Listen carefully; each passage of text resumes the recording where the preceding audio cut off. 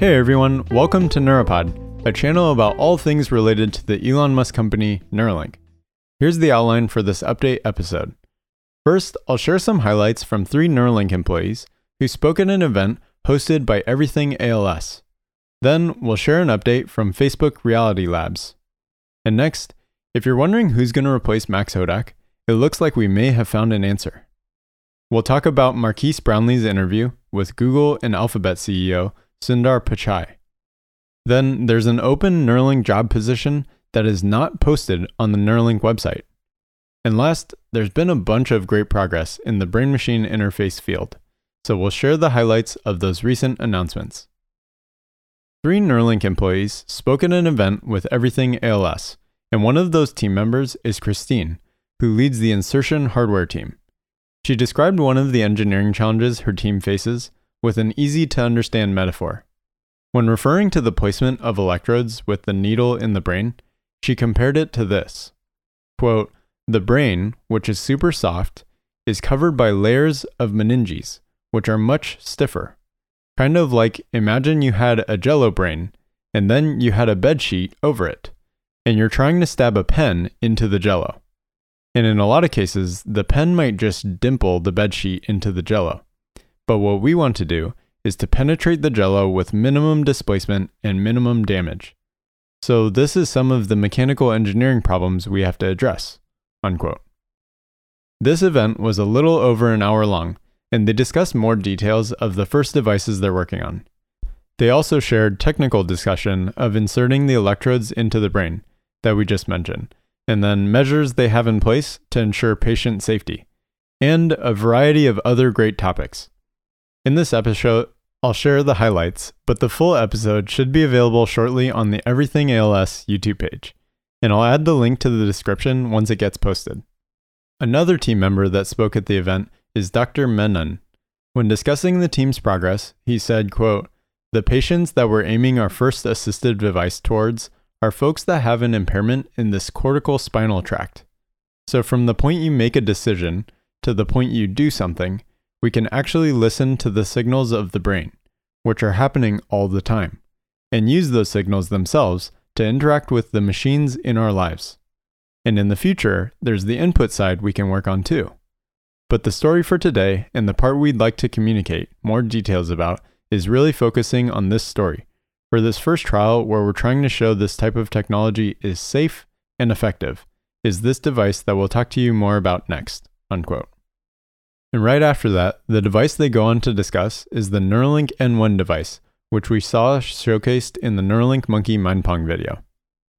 Dr. Menon is a clinical assistant professor of neurosurgery at Stanford, and he cares for patients with traumatic brain and spinal cord injuries. His credentials are a little too long to list here, which should instill confidence that the Neuralink team is comprised of fantastic people who are well equipped to make this exciting future a reality. Next, we heard from Kate, who's been an engineer with Neuralink for 4 years. When discussing charging for the N1 implant, she said, quote, "We're also designing hair clips, wheelchair mounts, and bed frame mounts." Unquote. Therefore, the primary means of charging will likely remain a baseball cap. However, other charging options may also become available in the future. One of my favorite things she discussed relates to the longer-term implications of what Neuralink is working on. The Neuralink N1 implant will enable paralyzed and also fully able people gain full control of computers, smartphones, and other devices. She says, quote, "This opens the door for a lot of other technologies, or a lot of other innovators to make accessible technology and solutions that can be controlled via brain-machine interface. So for example, to make a wheelchair that can be controlled by the brain, someone wouldn't have to build the brain-machine interface anymore. They would just have to build the app, and then that app could be controlled with the N1, unquote. In my personal opinion, this further demonstrates the likelihood of future Neuralink-specific apps, or even an app store. She also went on to discuss ways that the team is constantly communicating and engaging with patients to better understand their needs. One example of this is that Neuralink has a consumer advisory board, and they've used that group to have discussion with folks who have paraplegia due to spinal cord injury. They've also used the group to hear feedback on charging hats and charging beanies. For those of you who are concerned that Neuralink may not be listening to patients or gathering enough feedback and information, I want to push back and say I have confidence they're going to do all they possibly can to make sure that these devices, equipment, and procedures meet and exceed any legal and ethical requirements. Furthermore, many members of the Neuralink team have personal motivation to make these devices as safe and effective as possible, because they themselves have loved ones or know close friends who have been affected by life-altering diseases. They know how impactful the technology they're developing can be. ALS, which is also known as Lou Gehrig's disease, is a nervous system disease where nerve cells break down and reduce functionality in the muscles that they supply. Gradually, all voluntary muscles are affected, and unfortunately the disease is often fatal once the muscles used to breathe fail.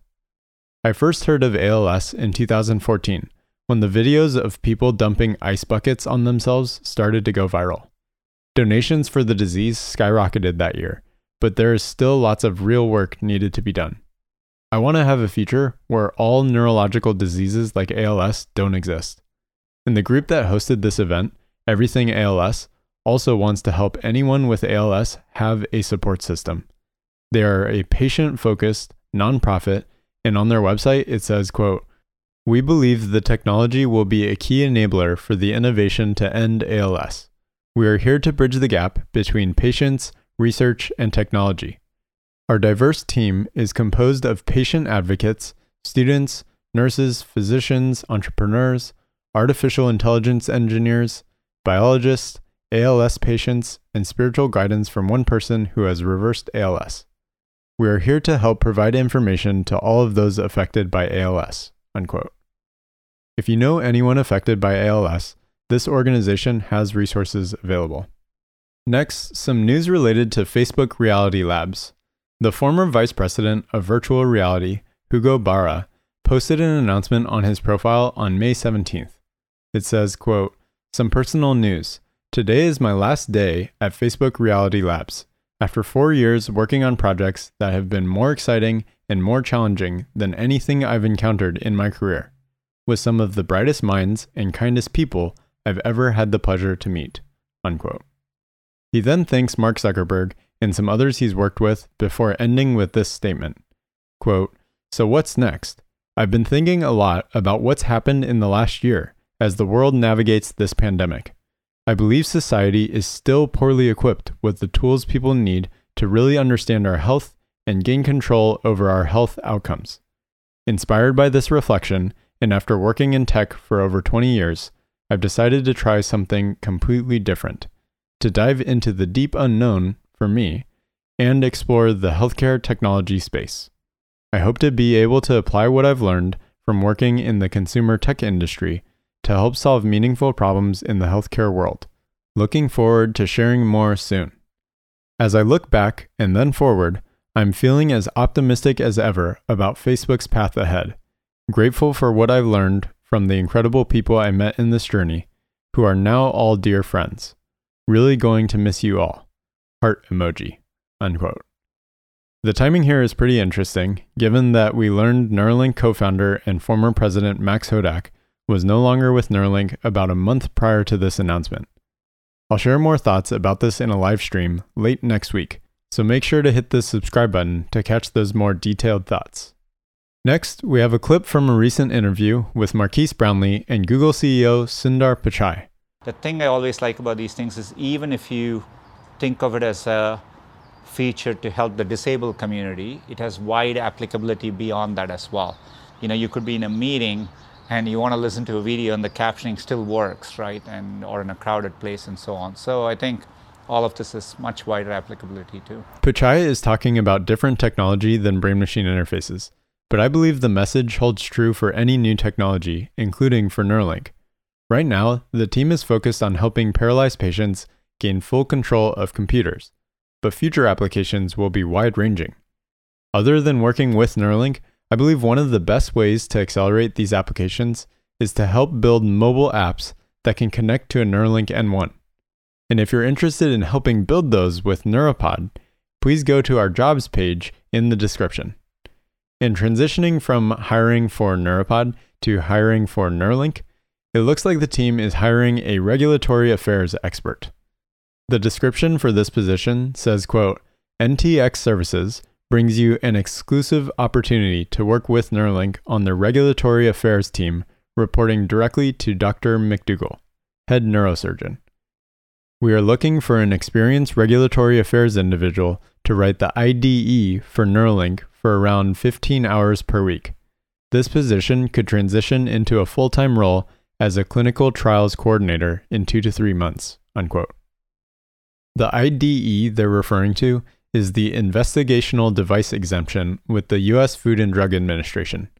This position aligns well with what we've been hearing before about the timeline for FDA approval for human trials being at the end of this year or early 2022.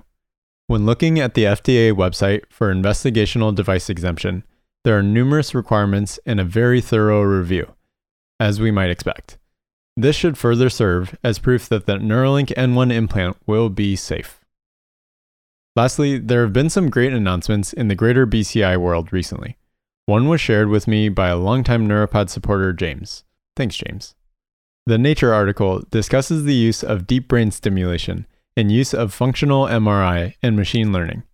The first introductory paragraph states, quote, deep brain stimulation, or DBS, has become a standard of care therapy for movement disorders, particularly Parkinson's disease, essential tremor, and dystonia, and is being investigated in psychiatric and cognitive disorders, including major depressive disorder and Alzheimer's disease.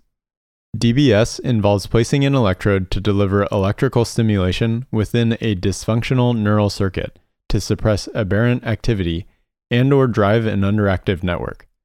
Despite its recognized benefits, the therapeutic mechanism of action of DBS remains incompletely understood, unquote. The publication goes on to describe how the use of fMRI data in conjunction with a machine learning algorithm can assist in delivering an optimal DBS stimulation with optimal DBS settings. This progress is great to see, as it will help unlock better outcomes for patients that use deep brain stimulation.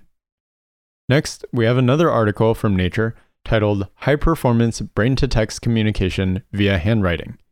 In the last episode, I had a great opportunity to interview Dr. John Donohue, whose vision led to the creation of Cyberkinetics. And that company was basically the Neuralink before there was Neuralink.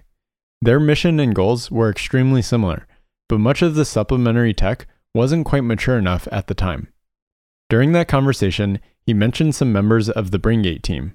BrainGate, the research study, came back into academia, and Lee Hochberg is now leading that consortium, which includes Krishna Shenoy and Jamie Henderson at Stanford, and Bob Kirsch and Balu Lajaboy at Case Western. And those guys are, that's an effort today. The research, the IDE trial that's ongoing now is the sort of clinical work that's been making breakthrough after breakthrough on what you could do with the brain-computer interface. These happen to be many of the same authors of this publication. This group was able to have a paralyzed participant achieve typing speeds of 90 characters per minute, or about 18 words per minute, which is comparable to typical smartphone typing speeds of individuals in the age group of the participant. At the moment, this typing speed may exceed those reported for any other BCI. For context, though, we should keep in mind that Neuralink is aspiring to reach at least 40 words per minute. And that'll wrap it up for this episode. We're going to try something new and give $300 to a lucky subscriber, so make sure to subscribe before June 20th. Thanks for listening. Since you've made it this far, we greatly appreciate your support by liking, subscribing, and following us on all the major social platforms like Twitter, Instagram, and TikTok. And if you really enjoy our videos, we'd also greatly appreciate your support by clicking the join button down below the video or going to patreon.com/neuropod. Thanks again, and hope you join us again for the next episode.